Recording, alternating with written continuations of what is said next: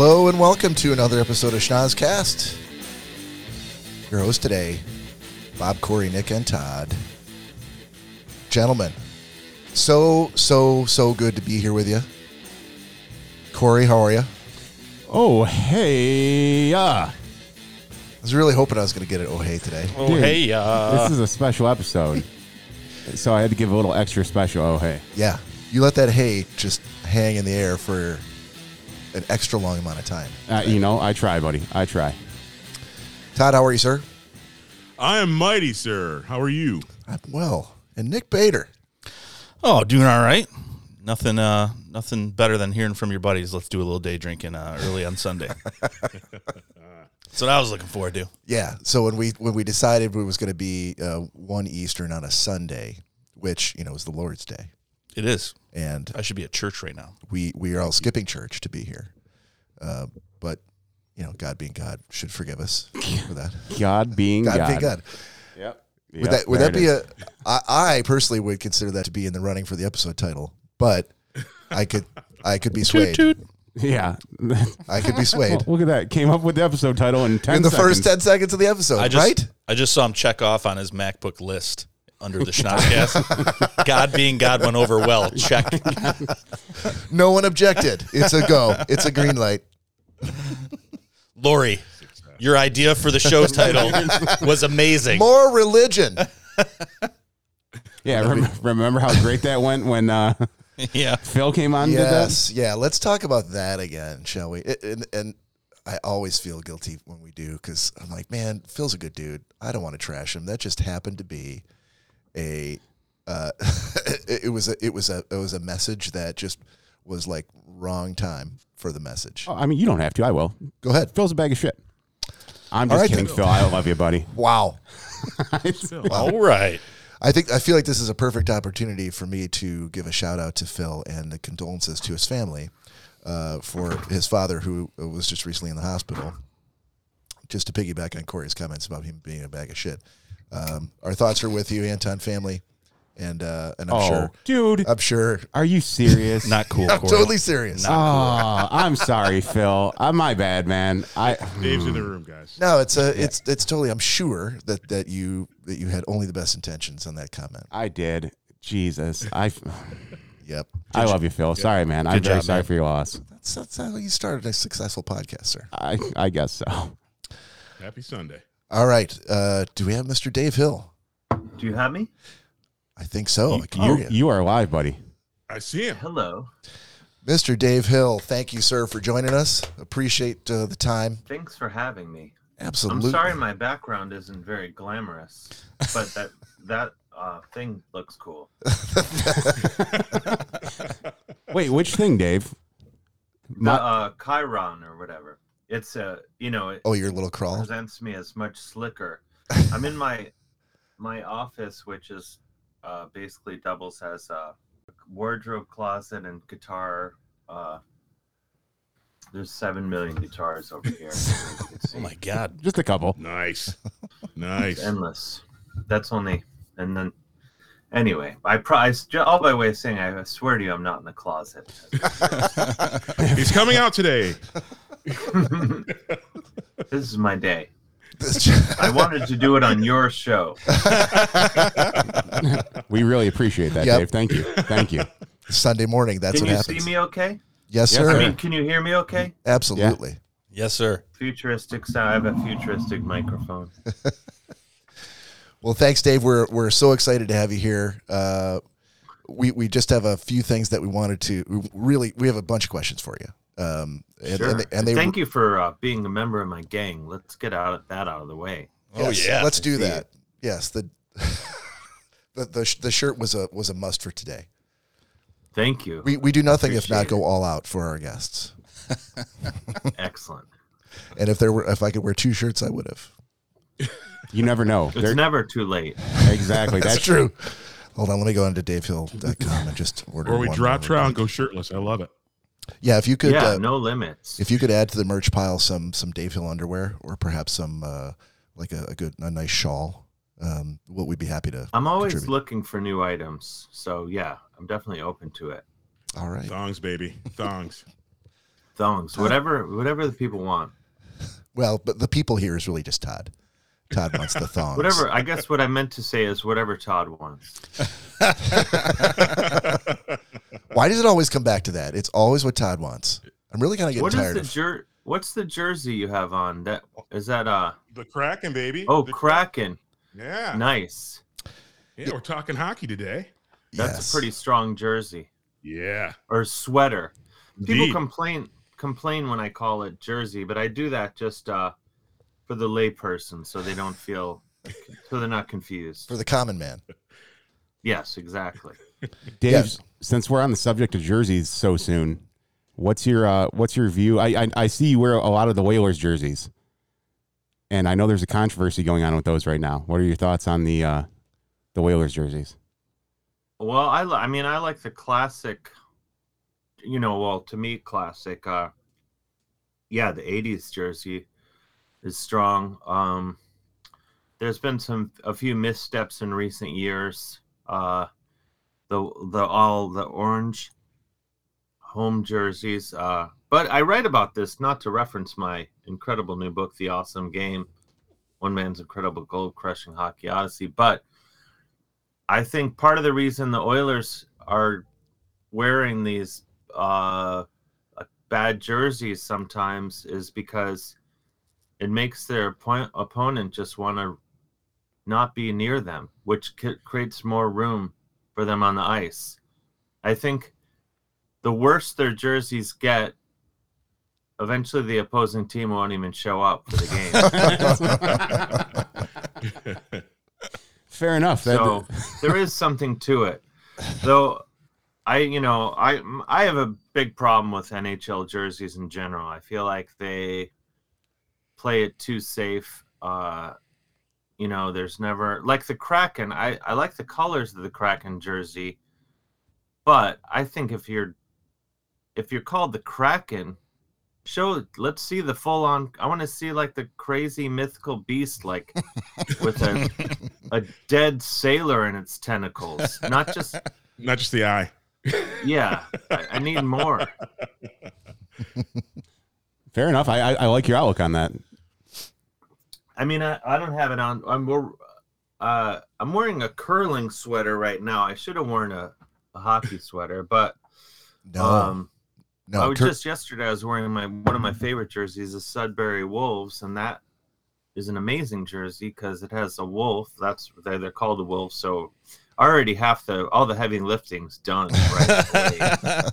They have the wolf there, but then it looks like it was drawn by a 15-year-old in the back of science class, and he's like hopped up on Mountain Dew, and there's blood flying off the teeth, and it looks insane. It's like they were like in a rush. I mean, it's great. All these are all compliments as I described. That's what your Kraken need, Todd. Is that 15-year-old art student sensibility to their jerseys. Yeah, exactly. I'm going to go talk to him today. Something to think about. So, Dave, your new book, The Awesome Game, I got to say, I enjoyed the hell out of it. It was, thank you. I had personally not read any of your books before, but so this was my introduction to Dave Hill's writing style. Although I know Todd had read Tasteful Nudes. Your first. Oh, thank you. Well, they're all timeless classics. So whenever you get around to them. Yes, this is why we're going to spend our Christmas break, is Todd and I sending each other the books that we read through the mail, so we can. That's exactly right. Build up that Dave Hill bibliography. Mm-hmm. But I had a couple questions for you about the Awesome Game. First of all, the Awesome Game is, essentially you going around the world, literally asking the question of a lot of countries, why is hockey so awesome, and why don't more people know how awesome it is? Yeah. The number of countries that you visited in order to ask that question, going as far as Kenya, was kind of incredible. Yeah. Yeah, I mean, I could. It's the sort of thing I could have kept researching the book for years, but my publisher eventually was like, "All right, that's enough." Pulled the plug on you, huh? Yeah, you have until Friday. Yeah, I wanted to keep going. I mean, I haven't succeeded in it, but it sort of inspired me to want to keep going to more countries. Like Latvia. Supposedly the fans there are absolutely insane, so I would love to go to some games there. I want to go back to Kenya and play on the ice with them because I want to kick their asses. These kids, they were 15 pounders. They were playing roller hockey, and I never played roller hockey before, so they schooled me a lot more than I had anticipated. But I'm confident if we got out on the ice, the tables would be turned. Plus Kenya is really amazing. I mean, it's the sort of place I would love to, spend a long chunk of time there, and really, it was just awesome. I loved it. So the number of people that you reached out to in order to get the book completed by your publisher's deadline, of course. Sure. Len Frigg, Pat O'Rourke, and our favorite, because we're from your hosts here, Corey and Nick and myself are in Michigan. Todd's in Seattle, so we're obviously huge lifelong Red Wings fans. So the fact that you talked to Slava Fetisov was huge in our eyes. Oh yeah, but then also from the comedy world, right? Todd Barry, Tom Papa, I think Malcolm Gladwell as well did a blurb for you on the back cover. How did you get? Was it difficult to wrangle all these folks, or did they hear your concept of the book and just go, "No, I'm in"? Well, some of them, I mean, with Tom Papa and Malcolm Gladwell and Todd Barry, they're all good buddies of mine.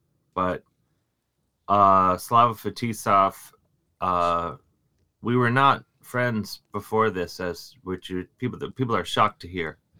But no, I had my buddy Jim Zarneski was a producer on the movie The Red Army, the documentary about the Soviet, that team, from Miracle on Ice years and all that, and then later, the Red Wings, all those guys who came to play in Detroit. The Russian Five, yeah. So he was like, "Oh, Slava is awesome." I mean, that movie. Have you guys seen that movie? Yes. Yeah. The Russian Five. Yeah. Yeah. Yeah. He said in making that movie, like, I think originally it was supposed to center on Tretiak, but Slava Fetisov was so compelling that it kind of shifted to him. And so he connected me with Slava, and I was absolutely terrified. I mean, with any of the interviews I did with like him and Len Frigg and Brian Trache, I was total. If you hear the recordings, it's just like Chris Farley talking to Paul McCartney. Remember that time you played hockey? Yeah, it was excruciating listening back, and even reading the transcriptions was excruciating.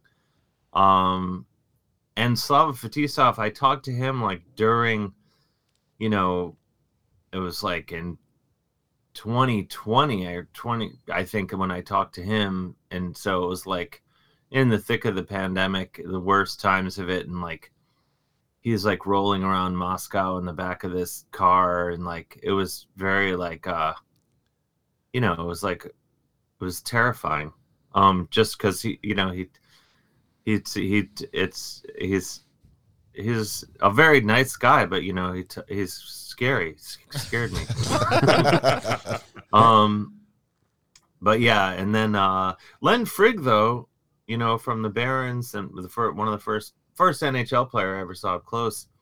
I just saw him. I did a show in Salt Lake City a week ago, and I invited him out, and he came out with a buddy of his, and like, though it all came back, like as soon as he showed up, I was like in the back, like kind of watching the opener, and I was like kicking myself. Like, oh, I was so psyched that he came, but I was also like, oh my God, why do I put this pressure on myself to invite like a hockey hero to come see my comedy show? It's like needlessly complicating my life. And I was just sitting back there. I was like, this guy's going to think I'm completely insane. Because he only knew me as like this guy interviewing him from the book, and then, I'm on stage acting like a complete moron for an hour.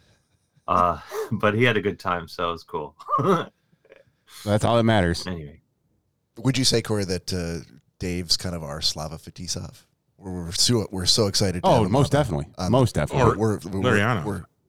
Yeah. Oh, I'll take it. I'll take Tretiak, any of them. Dave, Tretiak. can you tell me a little bit about the gentleman whose lawn you stood on to and waited for him to come out? Yes, this is in the 80s. My cousins, I grew up in Cleveland, which was like, we only had the Barons a couple of years. So my cousins were growing up on Long Island during like prime, Islanders dynasty years. And so I sort of, it's like, I was into the Islanders and the Oilers, basically the two best teams of the 80s. So it's pretty easy to just be like, oh, I'm going to like the two best teams. And but anyway, one day Brian Trottier moved in down the street. And so I was visiting for the summer one year, and I was like, oh, will you guys take me to meet him? And most of my cousins wisely said no. But then my cousin Molly was like, yeah, let's go down. He's nice. Let's just go wait for him to come outside. So we went literally and stood on his front lawn until he came outside. And then he did. Because I think he was like, why are there children just staring at my house? But yeah, I remember it was and I remember telling him, like, I play hockey too. Like, I expected him to be like, oh wow, we should get you a tryout. Yeah, come on in. Come on. Why wouldn't you say so sooner? Come on in, Dave. You're on the team. Yeah, like, oh my god. So but it was pretty awesome. And then I tried to kind of bring it up as I spoke to him, but he didn't really take the bait. He was kind of like, oh boy. But yeah, so it was awesome talking to him. And yeah, but it's just like, oh my gosh, it's excruciating. I was just like, what was that? You guys were so good at hockey. Why? Why? Just bad. Just Those softball questions. Why were you so good, sir? why? You guys were so good. What was that like? It had to have been terrible. Yeah. So, Dave, you've got a number of different things going on and have for a long time between stand up, music, writing. Which of those three things do you find to be the easiest or the thing that comes most naturally, and which is the one that you found that you kind of had to work at a little bit more? It depends. Sometimes. I mean, I kind of work it. I don't know. There's moments when they all seem easy, and there's moments when they all seem really hard and like the worst idea in the world. I would say with comedy, like, and it's one of those things where I'm just trying to entertain myself and kind of do what I just would make me like, kind of just trying to entertain my inner 15-year-old, I guess, with that. And when I go see, when I see other comedians, whether if they're good, even if I mean, sometimes a comedian can be really good and I don't necessarily like it. You know what I mean? Mm-hmm. Like someone could cook like a really great piece of salmon, but I don't necessarily like salmon, if you know what I'm saying. Yeah. So yes, we do. Look at where I can be like, oh, that's very good, but it's lost on me. So sometimes comedy can be like that, where I can see someone and be like, oh, this is very good, but it's not what makes me laugh. But I still, as long as it's good and I respect it or whatever, a lot of times I watch it and I'm just like, I don't understand how anyone comes up with this stuff. Like, I don't know. So in a way, comedy seems impossible to me sometimes, and then it just kind of, an idea just flows out, and that's usually the stuff that ends up being the most fun and like works the best. And then I don't know, with all of it, I kind of always feel like I'm just kind of working and having fun and trying to get better, like, you know, like playing the like music. It's like there are days when I'm like, oh, I'm pretty good at music or pretty good at guitar, and then other times I'm like, oh, I barely understand how this instrument works, you know. And you know, so it's, or if someone's like, oh, you're amazing at guitar, and you know, I think, oh, they don't know what they're talking about, I'm not very good. But then if someone's like, you're pretty good, I'm like, what are you talking about? I'm a legend on Let me give you the name of this person who said I was amazing. Yeah, so it's like basically no one could possibly say the right thing to me with that, with regard to that. And then I don't know. But yeah, I'm just trying to, I don't know. And then writing, I don't know. I just kind of do it and hopefully getting better. And I don't know. I guess I'm just grateful that I can make my living with these things. And I, you know, I used to worry like, oh, it's going to all end and I'll have to return to society in some manner. But as I get older, I'm like, oh, this scam has been working so long. You know, I think it's too late for me to return. You know, it's like, I'm unhireable. I can't really, you know, it's just gonna kind of, I think I'll just kind of always be doing the things that I like to do. And you know, knock on wood. No, I should knock on something. Hey, Terry will take you back at the pedicab place. Oh yeah. I was just talking about the pedicab thing yesterday. Yeah, it's so funny you mentioned that. Yeah, I was a pedicab driver for 2 days in the early 2000s. Worst. I was horrible at it, and in every possible way, like physically. Physically.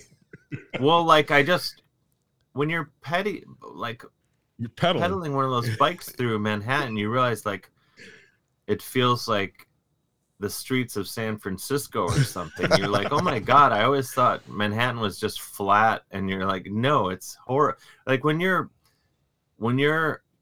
pedaling like a 250-pound businessman across town, you're like, I can't believe how many hills there are in Manhattan. And and also like it's a job where you have to be outgoing, and I'm very friendly, I think, but I'm not like someone that's going to be like, hey, what's going on? Wait, are they expecting you to engage this 250-pound gentleman in conversation while you're pedaling? That's the whole thing of pedicabs, Bob. But if you're huffing and puffing up the streets of San Francisco, how are you finding... You're supposed to you're supposed to like talk people into wanting a pedicab. Like you're supposed to be like, hey, how's it going? Headed my way? All that sort of stuff. But they're already on your pedicab. No, I mean the people that aren't yet in your pedicab. Like while you're passing them? To bring in the business. You're supposed to be like, hey, like rather than take a modern mode of transportation, why don't you get on this bicycle? Let a hungover guy in his 30s pedal you around.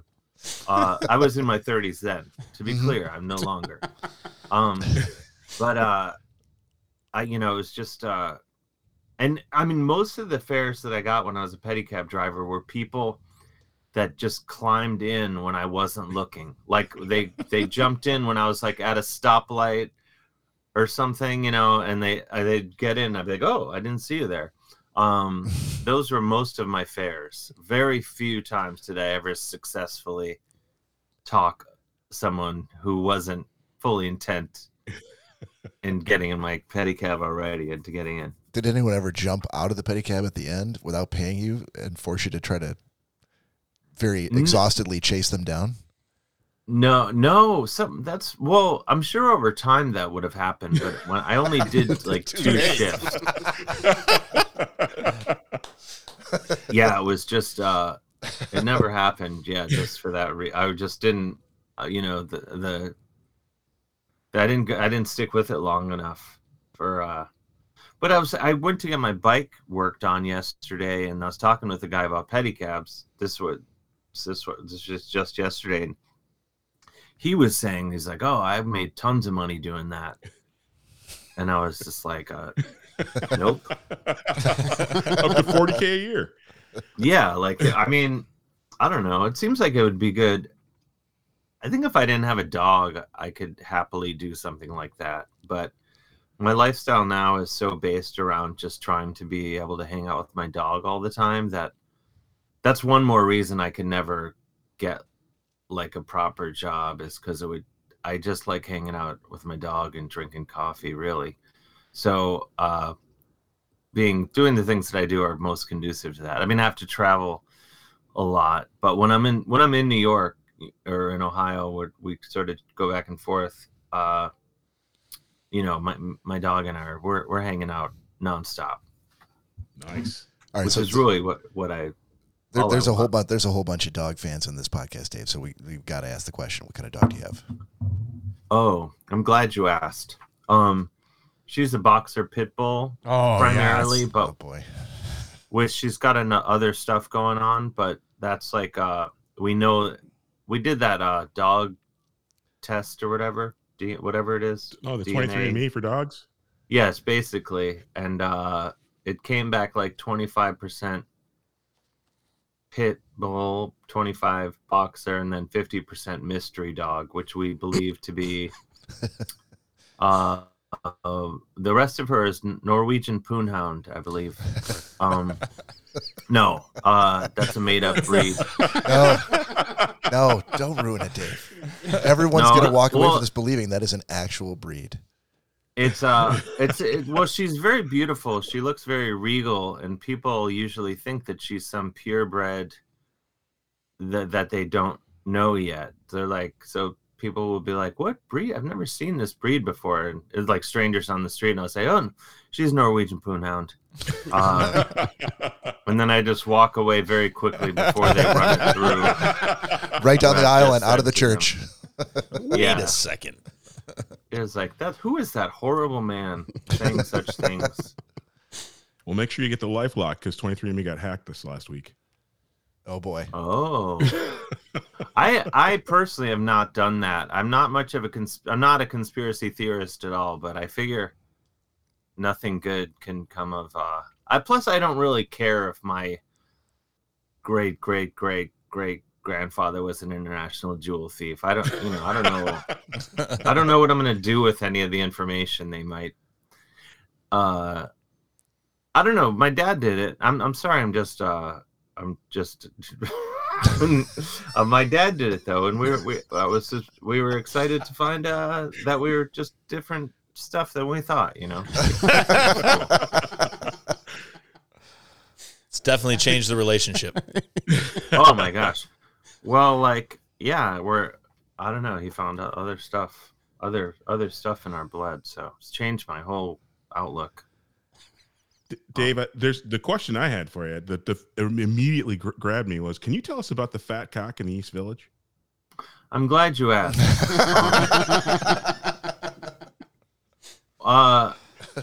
Did I talk about that somewhere? You did, Where? but you didn't reference the expound. book. You didn't expound on it. Make the reference, Todd. Put the footnote It's in there. What's your footnote?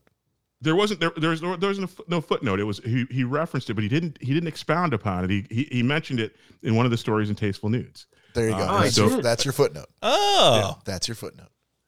Well, I believe it's still open, though. I could be wrong. There is a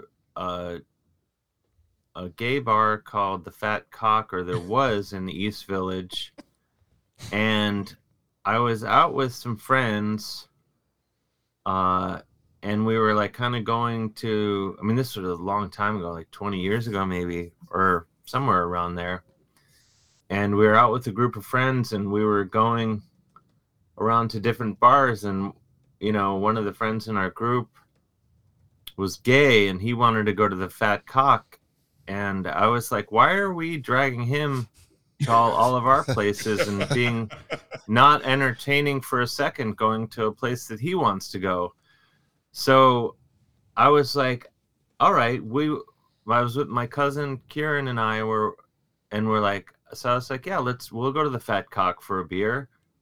And we went there, and they had big video screens, at least when we were there, and on one screen was playing. Oh no, this is the thing. It was the same screen and it was playing like vintage gay porn, and then also scenes from Friday the 13th. So it was like, I love Friday the 13th. I love those movies. He was going to love one of those two, and I'm glad it was yeah, that so one. I was like watching, and I was like, oh, cool. I love scenes from Friday the 13th. And then you'd have to be like, oh, look away really fast when it would switch over to the other, to the gay porn.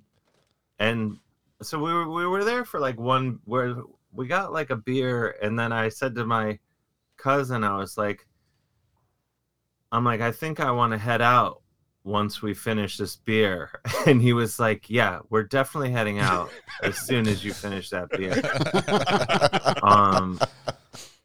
It was but yeah, so I don't know, it was probably not, I guess I'd say I like them anywhere that plays Friday the 13th on the TV screens, but other than that, it wasn't really my scene. And I haven't been back. But I just thought, in the interest of, just keeping it fair. Keeping it fair. Like, all right, we're dragging you around to all these straight bars. Let's go to the Fat Cock for one. For just one time. Just I love it. And I'm secure in my, my who I am. That I'm not. Doesn't make me uncomfortable or whatever. I probably bring up sports scores and stuff more often in that environment, and probably Man after my own heart. yeah, just kind of like talking about like lawnmowers that I think are good. I don't know, Just to kind of put a buffer zone out there. Hey guys, yeah, just to let people know how painfully straight I am. just to let you know. Painfully straight. I misplaced my belt sander.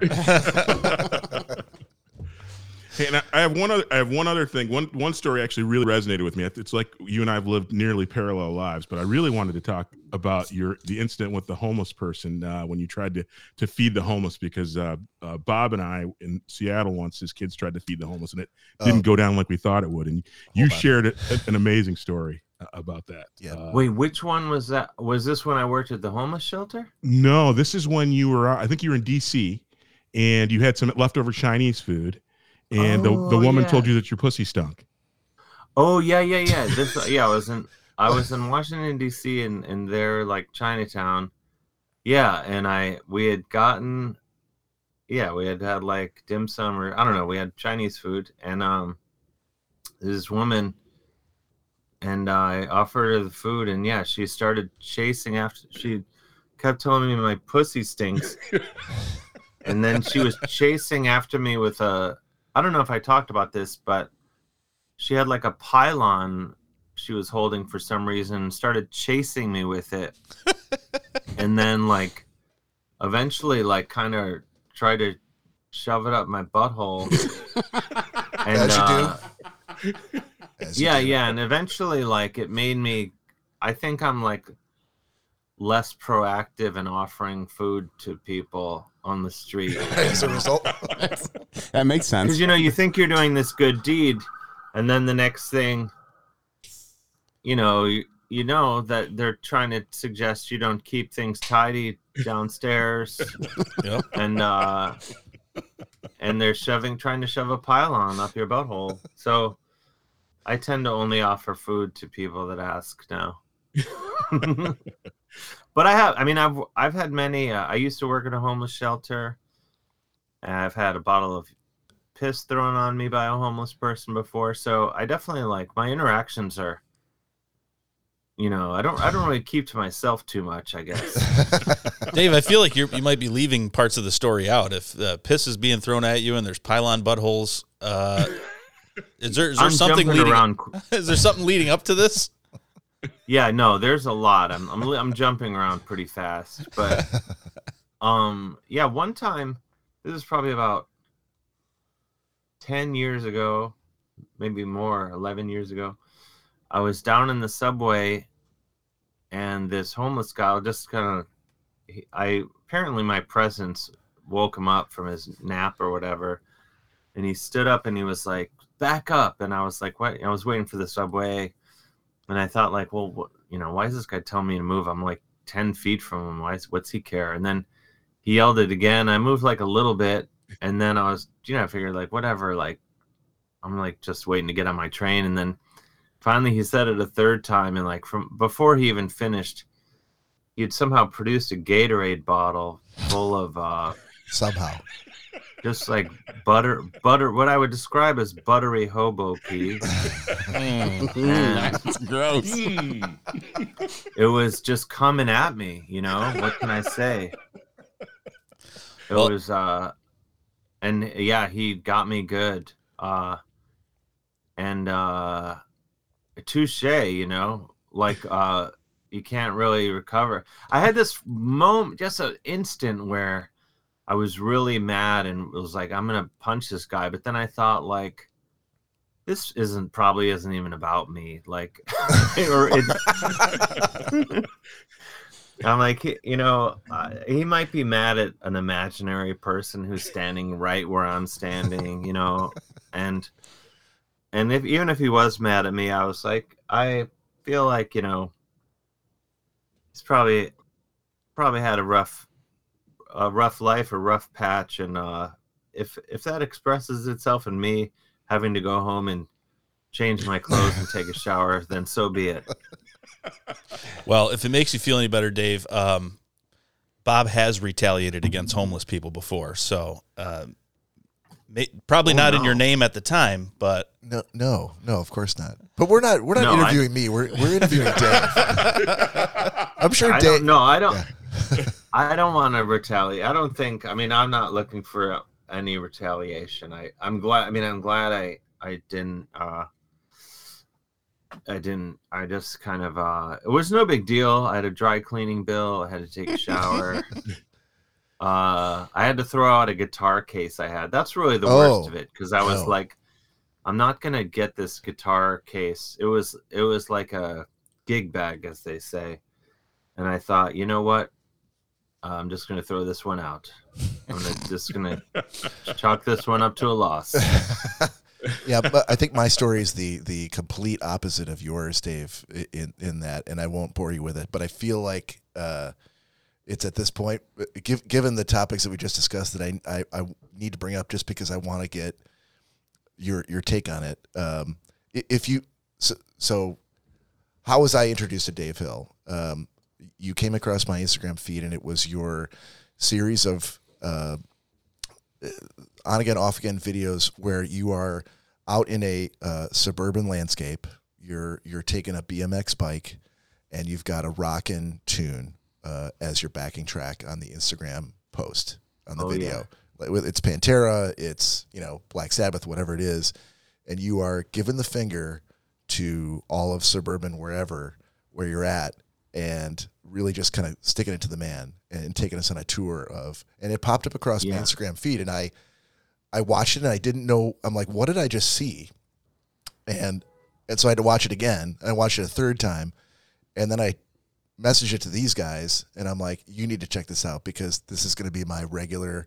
Like, this makes me so happy just to watch. And that was my first. That's where you first crossed my path. But just looking up, just reading a little bit more about you and going, well, what is this Dave Hill all about? I obviously went to Wikipedia, as a lot of us do, and on Wikipedia there's a statement that says, in June 2000 you wrote what is believed to be the first ever mainstream media article on plushophilia for Salon. Oh yes. and I don't. This is accurate. Well, that helps. That answers the first question. And secondly is, we don't need to necessarily go deep dive into the article as much as, can you talk a little bit about what that meant for you? Because clearly it was noteworthy. And were there any was there a definite impact on your career from that article? It was I mean, because like the plushophiles and the furries, I guess I don't mean to, like, it's not for me to define fully because people are going to say, well, that's not quite right.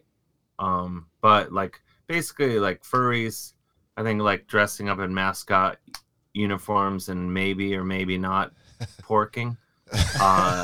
And then plushophiles have like sort of a romantic or sexual attraction to stuffed animals, and they may or may not have sex with them. But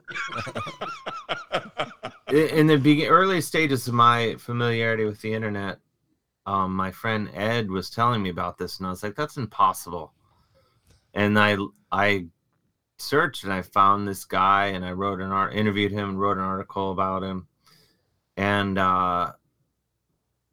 so I had started writing for the Cleveland Plain Dealer, and then I was like, I want to write for other people too. And then I had sent these like just emails to just random, different whatever websites and magazines, newspapers, and I wrote to Salon, which was pretty popular then, and they wrote back and were like, "What do you got?" And I said, actually it was the sex editor.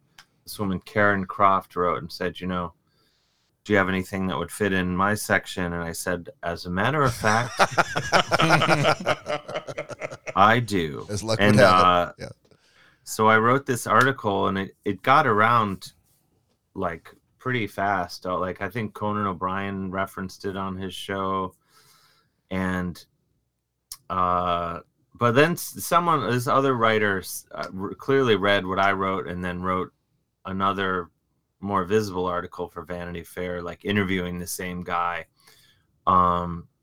So, but yeah, I was first, and actually, that now that I'm thinking about it, that article, my book agent somehow stumbled upon it and tracked me down because of that article, and that's how I'm now the author of 4 books. No kidding. Nice. Really, if you connect the dots, it was because of that article. That's fantastic. That's awesome. That's awesome. So it's weird. Like, I mean, I sort of like with my career and life in general, something is, I don't know, it's sort of a lesson. Like your friend Ed tells you about some weird shit one day. Could change your life.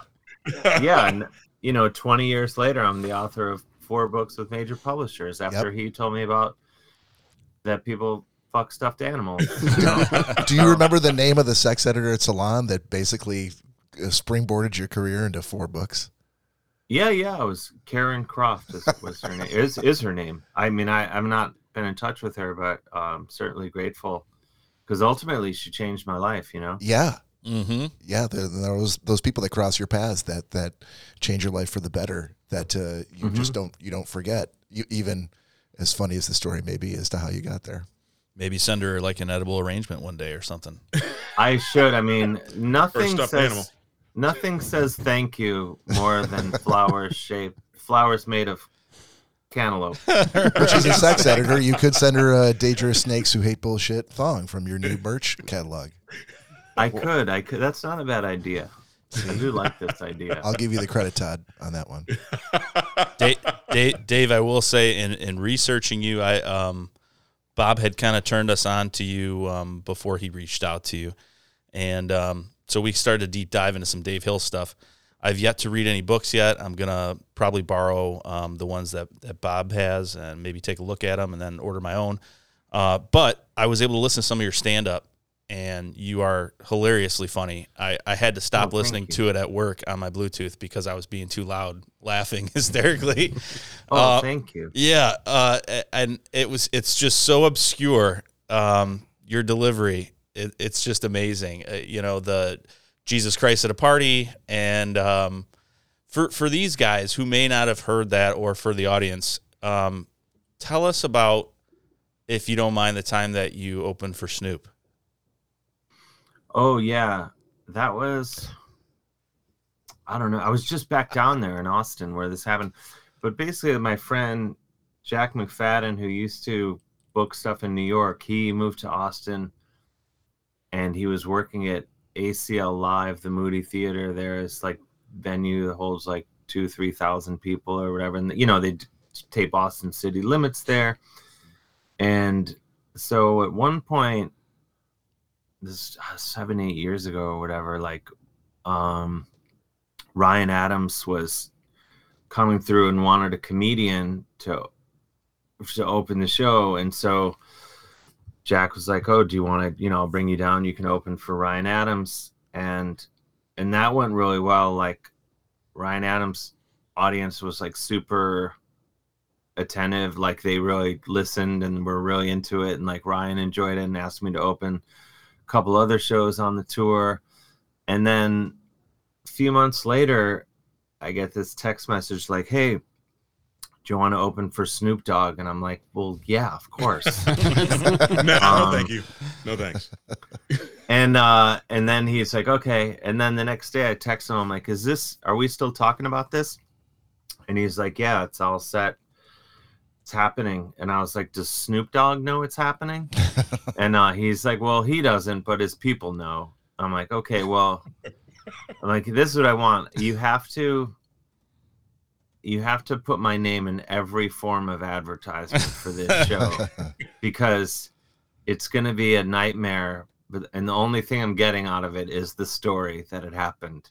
He's like, okay, it's a deal. So he put my name in, everywhere the show was listed. And I get down there and like for Ryan Adams, I had like my own dressing room with like, catering and all this stuff. And I get down there and I go to where I think my dressing room is, and there's like a local soul band that they put in there. So I'm like, oh, okay, they have that one. Am I in another one? They're like, no, there's 6 other dressing rooms, but Snoop has taken up all of them. And so I'm like, and I was like, well, as well he should. He's Snoop. Like I have no, I'm of the view that Snoop should always have what he wants. And so I was like, okay, that's fine. And so so they had me just like sitting in like the general area. Anyway, so the show, I go out there. They're sending me out there first, 2,000 people, and I'm about to go on. And Snoop's like security guards were like they look like genetically modified. These massive, just the biggest humans you've ever seen in your life. And this guy comes over. I'm about to go on. The lights go down. Crowd is screaming, and they're like, and he's like, "Who are you? And what are you doing?" And I'm like, "I'm Dave. I'm Dave. I'm supposed to open the show, And he's like, hey, hang on, right? And he goes and he talks to someone else. They're kind of murmuring to each other. He's like, okay, go for it. Like he said, go for it. Like, it's your funeral. Go ahead. And so I go out there and like, it's just, I think people were just like, why is this guy testing the microphone out for so long? Like, what is he doing? Like truly, maybe like a quarter of the people, were listening and laughing and stuff. And a quarter were like, what is happening? A quarter was like, this guy, we need to kill this guy.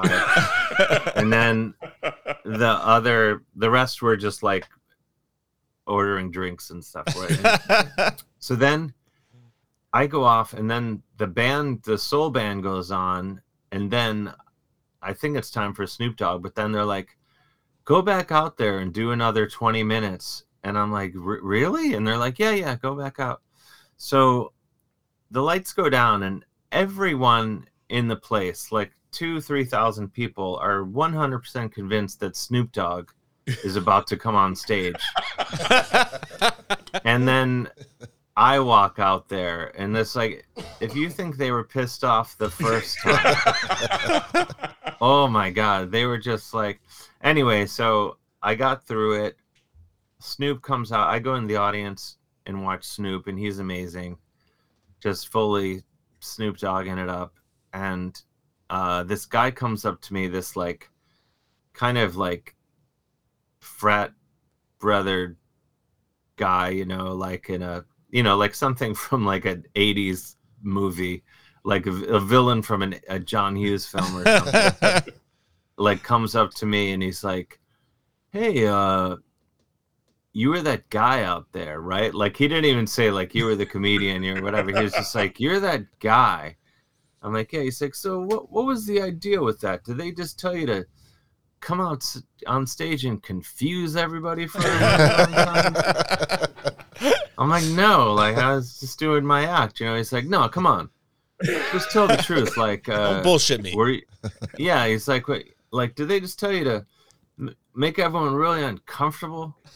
And I'm like, "No, this is what I do for a living. Like what you saw, I travel the world doing this. This is how I pay the rent." In New York. Yeah. Damn it. And yeah, exactly. And then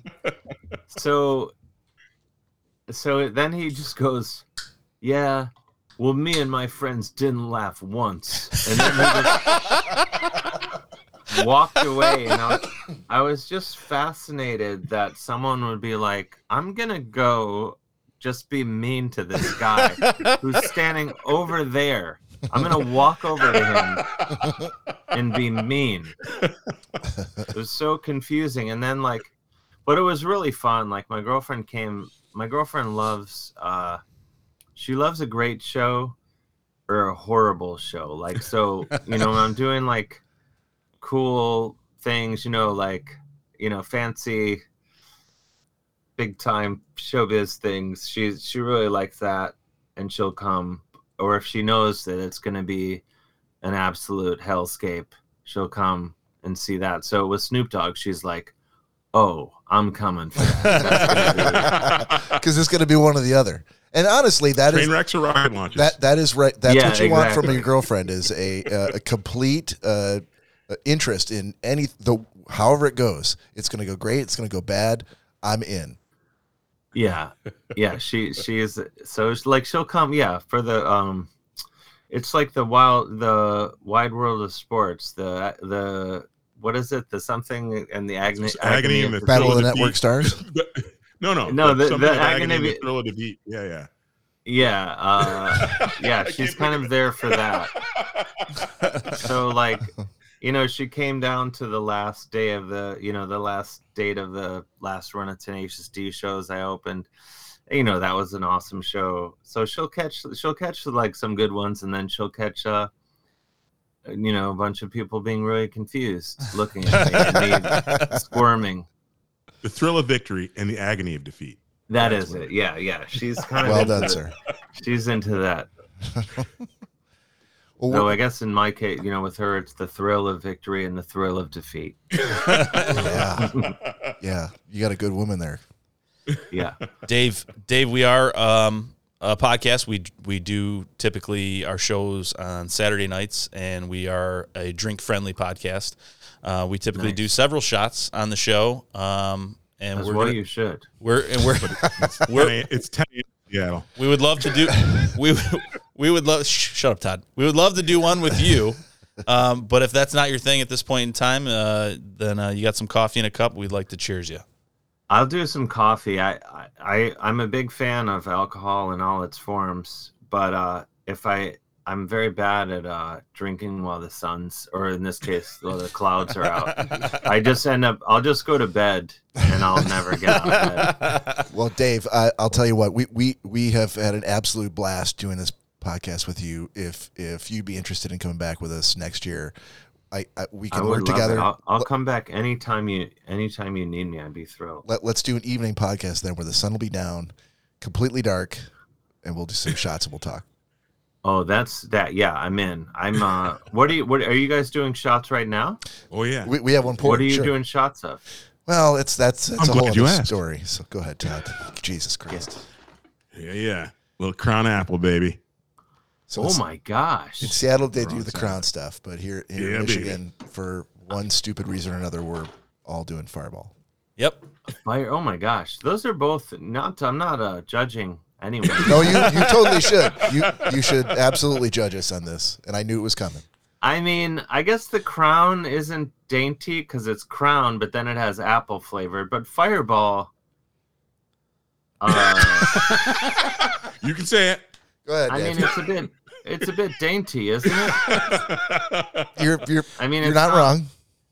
I mean, I don't know. Listen, Who Dave. am I to say? When you come back, who You're am the I to expert. say when I'm only willing to drink coffee and I'm making fun of you? but it's 2:00 in the afternoon almost on the East Coast, and it's early for some folks. But you know, Oh yeah, it's pretty. You guys are what 11? It's 11 in Seattle. Word. yeah. But when you're doing a Saturday night podcast, and you're maybe going to do 2 episodes, you're going to do 2 back-to-backs, and you're going to bank one. That's 2 hours of drinking. You can't be doing 7 shots of Crown and expect to put out I a do good it every week, product. Bob. No, let's hold You on a need to second. pay me more. Hold on a second, Oh brother. my god. I mean, I can't. I'm truly like I'm shots. I can't really do. The thing, I guess, with any whiskey or liquor or whatever, like I, at the time, think I'm really fascinated by how intelligent I am. The more I have, I'm like, wow, I'm having so many insights. And then later, I find out, like, no, Dave, you kept just trying to take your pants off. That's all. Well, the next time you're on the show, Dave, it's going to be guest choice, and we will make sure to pick up whatever you recommend, and we will do at least one shot with you. Okay, I mean, I'm more of a. I don't know if this is. Yeah, we'll figure out soon. I'm more of a slow sipping. Yeah, I mean, sherry. If you want to get some I'm sherry, with that's you. fine with us. We've done that. Not We've done scary. Old lady. He just gave a shit about our dainty fireball shots, and you dropped sherry. That's that. right. Sherry, I know. That's right. No, right. I like. I don't know. We'll figure it out. We'll figure it out. All right. Here's to you, Dave. I'll drink. Here's Some, today. I'll drink some coffee, Salute. Cheers, brother. Cheers.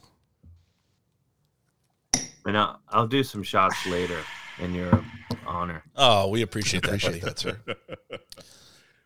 Well, sir, we've had a blast, and we could probably go another hour talking, because I don't think we even hit upon Tenacious D, Valley Lodge, all of the things that in the music category we want to talk about. But I want to be respectful of your time. So, Dave, thank you so much for joining. We really, really appreciate it. We would love to have you back here whenever you're available.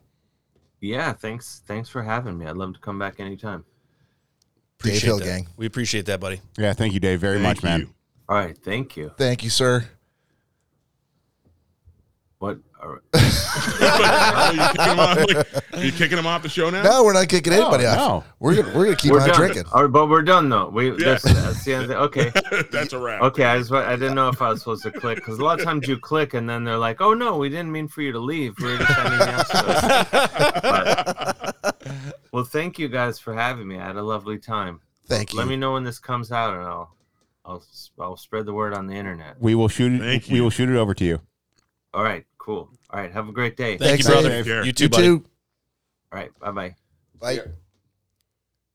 Gentlemen, Yes, sir. Dave Hill. Awesome. Holy cow. Amazing. Hysterical, Absolutely amazing. dude. Absolutely hysterical. I'm telling you, there were a couple of times where I'm like, you know what? You could tell this is a story that he's, because I think Todd reached back to Tasteful Nudes a couple of times, and that was his first book, right? He's written 4 of them, and then it was number 1. So it may have been a while, but you could hear him jogging his memory, going like, oh yeah, that story, and he like gamely jumped in. He's like, let me tell you what happened. and I thought that was really, really cool, because, you know, if you try to put yourself in the shoes of someone who's, you know, coming onto a podcast, who's, you know, an up-and-coming podcast, trying to have a guest who's, you know, got a new book out, but we pull out questions from, you know, 3 books prior, and he's like, no, I got it, and he just launches in that. It's got to be a little daunting, but he was game the entire time. Yeah, hearing the insights of, you know, what he was able to give for the stuff that he didn't really elaborate on in the book or books, that was really, really cool. Very cool. Yeah, and that's Snoop's story. I felt like, as soon as he said it, I looked at you and I'm like, I know that was your question. And you wanted to ask about Snoop, and I'm like that, and I know you're thinking like, oh, that motherfucker. At the end of the day, it was asked. That's all that matters. Listen here. Listen here, all you motherfuckers. I got to hear the background. I'm the one that listened to his stand-up about opening for That's Snoop. what I'm talking about. I don't know what anything had to do with Corey talking about Snoop, but I know how things go. I'll tell you what. And we weren't going to get to that fucking question, so I'm asking it. How do you know we weren't going to get there? First Because of all, always with books and books and books, and no one talked anything. I'm like, the one thing I know is that I listened to his stand up. the one thing that I did. I did too. It would have came up. It would have came up. No, it wouldn't have. Plushophilia. I had to ask, dude. I mean, if you read a Yes. Wikipedia and there's a line in there that says, like, believed to have written the first ever article on mainstream Yes. media, Bob Plushophilia, like, how are you not going to ask about that? Exactly. And I don't want him to, like, hey, let's read the article together, or let's talk in depth about how you did. I'm like, I want to know, just talk about what that meant for you. And I didn't expect the answer, which was that was the impetus that really meant. No, you know what? got him 4 books. Yeah. You know what I'm surprised about, Bob, though? We were all, and to the people who are still listening to the show, hopefully everybody didn't jump off when Dave jumped off, but there wasn't very much banter on the on any of the live feeds. Everybody was like so mesmerized. So I think it was, hopefully people liked it. Nobody, I was assuming that people were going to ask questions, but I didn't see much come through other than Go Lions. They're playing a game. Yeah, they are right now, which occurred to us very late in the game before we did this episode, that we'd be competing with the Lions versus Bears on the 10th at 1 o'clock in Chicago. Great game. However, you know what? I think we did, fellas, I think we did a great job, and we did our homework. And I'll give you a solid C. okay, I'll be honest, I haven't been keeping an eye on the live. I was focused on our guest. I figured that wouldn't be in good taste to have a cell phone sitting there in my hand.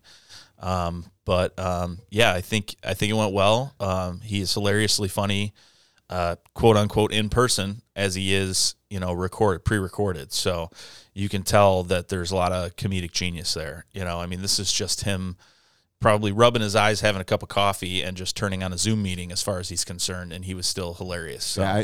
Talk about like a very personable guy. It was like talking to a friend that you've had for quite some time. Well, thank Yeah. you. Thank I'll give you. him a solid C+.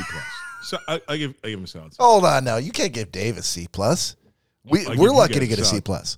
Dude, you guys get a D+. Oh boy.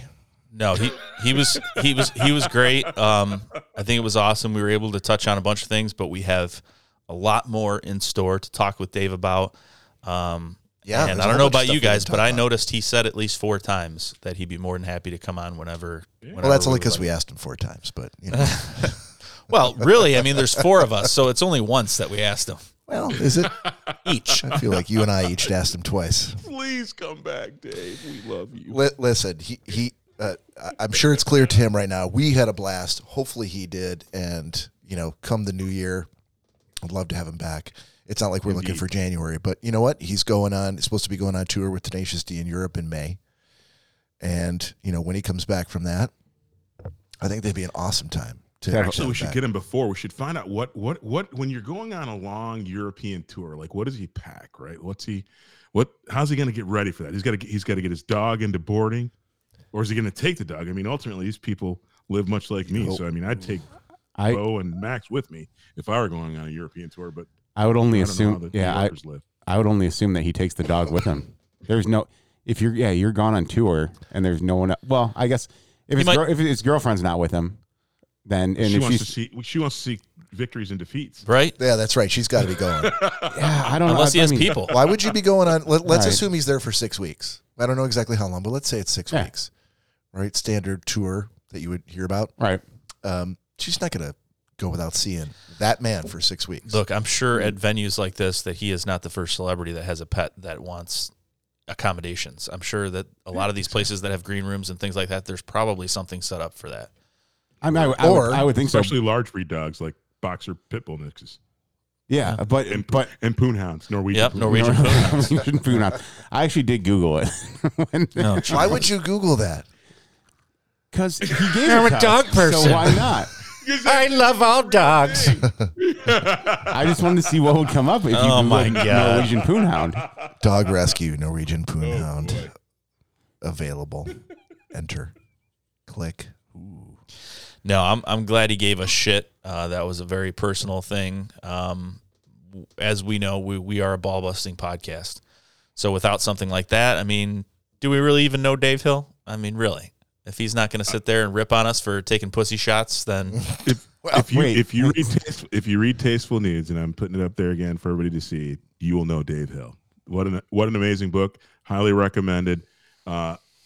Awesome book. Do it. Let's you and I, Todd. Let's this winter break. Let's do exactly what I proposed. What I basically made up on the spot and told Dave, but which we probably should do is I'll send you my awesome game book, and you send the Tasteful Nudes back to me, and then I'll circulate that back here amongst all of us.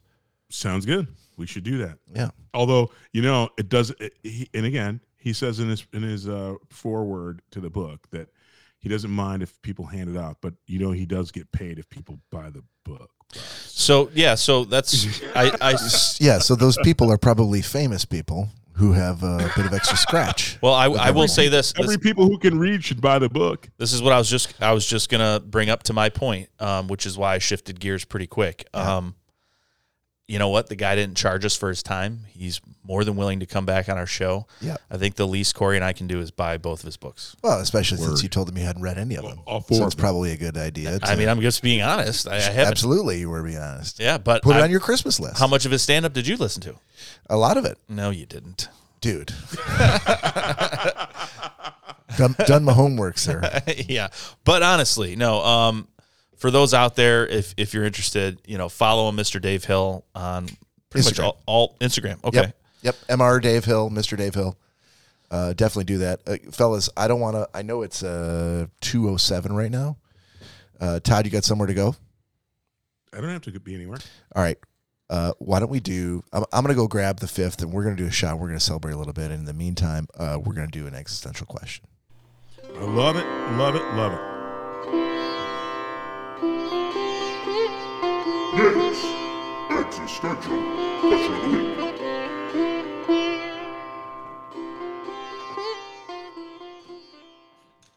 All right. So for this installment of Nick's existential question, that wasn't necessarily teed up until this second. That's I was like, oh, let me bring up the artwork for that. we yeah, well, I've got the live screen up so you can see. So, anyhow, for this version installment of Nick's existential question, in light of Mr. Dave Hill being from Ohio and the constant back and forth that we have between Ohio and the state of Michigan, what regionalism do you use that gives away where you're from? Like, is there some specific? And Todd can call on this as well, because I got it. Okay, Corey had his hand in the air too. Yeah. So Todd is originally from Michigan, so he could easily do Michigan or Washington. But what regionalism do you use that gives you away as to where you're from? Can I go first, please? Sure. Yes, please. I don't want Corey to go first. He always goes first. Yes. Does he? Sure. No, I don't. But It's got your shit. It's called privilege. Take out your why white can't the privilege black card. man go first? Take out your white privilege card, Corey. that's right, Todd. All right. Andy's the shortest of the group, so Oh, there, I knew it was coming. It's like letting children go first. Hey, Todd? congratulations, fellas. We've gone an hour and 10 minutes without a short joke coming into the podcast. Yeah. Well done. Pop is definitely Fucker. Pop. God damn it. everywhere else. It's Why would soda. you steal that from? Sorry, dude. That's the first thing that came to mind. P.O.P. God damn it. All right, Todd, what do you got, buddy? Well, the thing that you can tell is Michiganders, for the most part, although this has been a multiple grievance in both Michigan and in Washington, but in Ohio, every Dumas drives frickin' the speed limit in the left-hand lane. That's how you know where people are from. When you see an Ohio license plate, you know they're going to be frickin' kicked back going 55, 60, or 70 in the left lane and unwilling to move to the right. Oh, idiots. That's what I call you, except for Dave Hill. I was going to say, I'm sure Dave really appreciates this. He's in New York. Yeah. He's in New York, and he's a New Yorker now. So anyway, oh, idiots, get the fudge out of the left lane. Get the fudge out of the left lane. Get to the right. Get out of the way. You're not the freaking speed police. Get over. This sounds scarily similar to a grievance, Todd. Absolutely. Let's just have to remind you what segment this is. Yeah. It is so Ohio. That's the colloquialism. Is that your answer?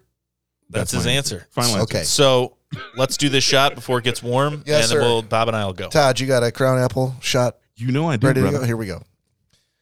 Cheers, Brothers, guys. I love Cheers, you. boys. Good interview today. Cilantro. All right, Mr. Bob Rankin. Mr. Bob I would Rankin. say it's this. It's the hand. It's the using the hand to point to the. That is the regionalism that I've used. To masturbate? Is that what you're trying to let us know? Yeah, I'm a righty. This is the one. That's the one right there. Just for the camera. What do That's, Ohio? that's what the do one. idiots do? What do they do? Just hold up a turd? It's a it's a closed fist, I guess, or they could put a potato in your hand, I suppose.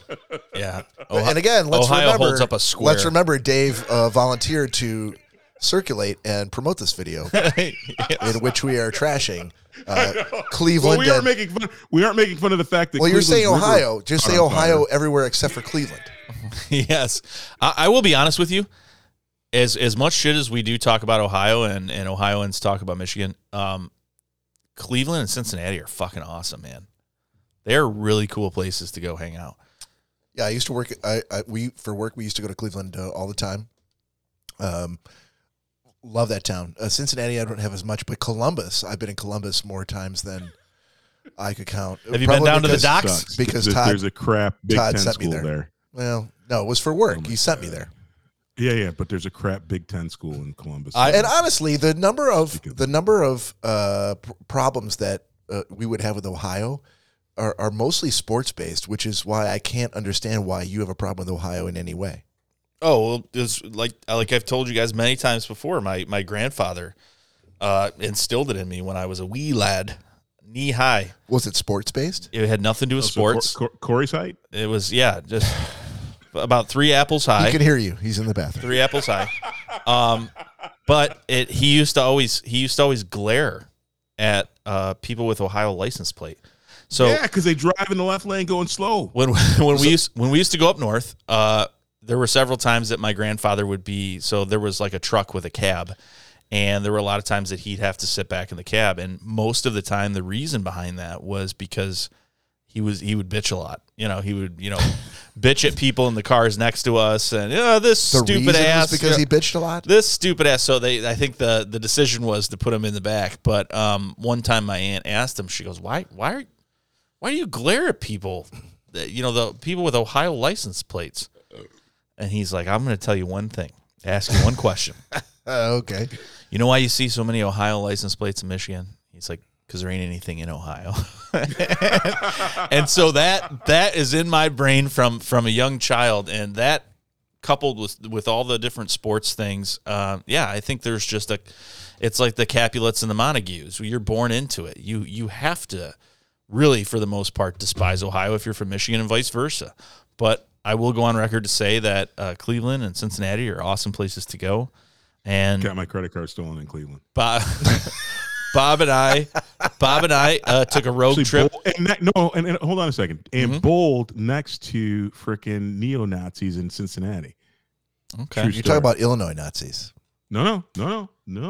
I bowled next to dudes with swastikas tattooed on them. Mary and I did in Cincinnati back in the day. Well, look, those dudes are everywhere. I mean, you can't impugn an entire region An entire based state on based one on- moron. yeah. I don't even care about that. I'm just telling you, they drive slow in the left lane. Yeah. So, I mean, okay. Their bowling skills weren't very good. So Can I just point out for a second that it's now taken us 255 episodes for anyone to come up with an on-air Romeo and Juliet reference? You're welcome. I know. You Says the are Thank you, welcome. Thank you, Nick Bader. You're know. welcome. What the world's been waiting for. Capulets. That is surprisingly the one song that I can whistle and ask people, and most people, like all walks of life, immediately know that song Yeah. because they were forced to watch it in high school, the movie. But all right, so to answer to the what regionalism do you use that gives you away from where you're from, Bob's answer was holding up the mitten, holding up a hand, and pointing to where you are from. Apparently, everyone from Michigan is completely fine with that and completely disregards the Upper Peninsula, which Yep. they would like to be. They would like to. Sometimes you might go like that. Yeah, suppose, I usually do if you this. really wanted to. They like to separate themselves from Michigan. They think of themselves more as being from Wisconsin or Canada or something like that. But that being said, so my regionalism would be asking for ranch dressing with things that you normally wouldn't put ranch dressing on, like French fries. Can I get ranch with my burger? Is that Very, truly It should be Michigan blue only? very, It should be very, blue cheese. very, very Michigan. I feel like it's a Midwest thing. Are you saying it's not Midwest? I'm it's specifically telling Michigan? you, there are interviews. There's been stand-up comedians. There's all kinds of people that I've listened to that are like, you go outside of the state of Michigan and, maybe bleed into Ohio a little bit and the UP and a little bit around that area. But you go outside of Michigan and ask for ranch with your fries, and they look at you like you're a psycho. They're like, Oh. you want dressing, salad dressing for your fries? I wasn't thinking about ranch with fries. I was thinking about ranch with pizza. Oh, that's even more Michigan. So really, I Ranch so nowhere else. No ranch with things like French fries and pizza and a sandwich. Like they don't do that. It'd be like us asking, "Oh man, I just got some Cajun fries. Would you mind if I could have a side of Italian dressing with this?" Like they would probably look at you the same way. Like, why are you asking for dressing? That's very interesting because I never knew that was a Michigan thing. Yes. And as a matter of fact, last night when we went to eat before bowling, everyone at the table except Asked for me, ranch? they're like, "Oh, just bring all cups of ranch, Yeah. more and more ranch." I'm like, I guess I'm not that much of a Michigander then because I really don't like ranch with anything, but. What the fuck, man? Everyone at the table was like, "Yeah, bring like 6 How cups of ranch." dare you call yourself a it's- Michigander? It's sir? like Mike. He was always saying, in Canada and the UK and things like that malt vinegar on fries. yeah, I've That's never. nothing we would ask Is for. that a at Michigan thing too? No, not at all. that's- No, it's a UK thing. Yeah. My father-in-law used to do that all the time, and I never understood it. I'm Don- like, why yeah, the Don- fuck Don would you- loved it. Yeah, loved just drenched in that shit. We've gone to Danielle's the same way. bars. Really? Yeah. Bars, even in Windsor, and on the table is malt vinegar, Yeah. specifically Those are for fries. Michiganders. Those are Michiganders who are trying to freaking dodge the draft. Dodge the draft But from the '60s. Uncle Don definitely didn't dodge it. He got caught up in it. So explain Danielle then. For why Danielle likes it, it was something that all her parents do. All her parents. Were they draft dodgers in the '60s? how many as parents well? does she have? 6 or 7. I think. 6 or 7 parents. Yeah, you've got. Let's all Given the put number of family functions you go to, guys, that listen tracks. here. Let's all put something into this petri dish and see what comes out at the other end. Yeah, I don't know how it happened, but it's weird. Petrie, what? Dish. I think that might have been I think that might be in the jar. Look, fellas, if that is the first mispronunciation we've had on this show, hats off to all of us. Oh yeah, definitely. I know. And somebody said colloquialism. Who said that? Did you say that, Todd? I did. Did I? I didn't say colloquial. Oh, I can't even say it now. Why would I say it earlier? Well, you're not Colloquialism? getting checked by any of us because none of us can say that. So. You must have blacked out for a second there when you Oh, said nice. There were a couple of nice. times where I Tell the blacked black guy that he blacked out. Great. I was talking about Bob. I whited out Yeah. pretty quickly Yeah. on that show. Nice job, guys. Yeah, thanks, Corey. What a reference. You're welcome, I Todd. know. All right, that is the podcast for this week. Thank you so much for tuning in. We were so happy to have Dave Hill on board, and we were happy to hear you here too. On behalf of Nick and Corey and Todd, this is Bob saying we'll see you next week. Peace out.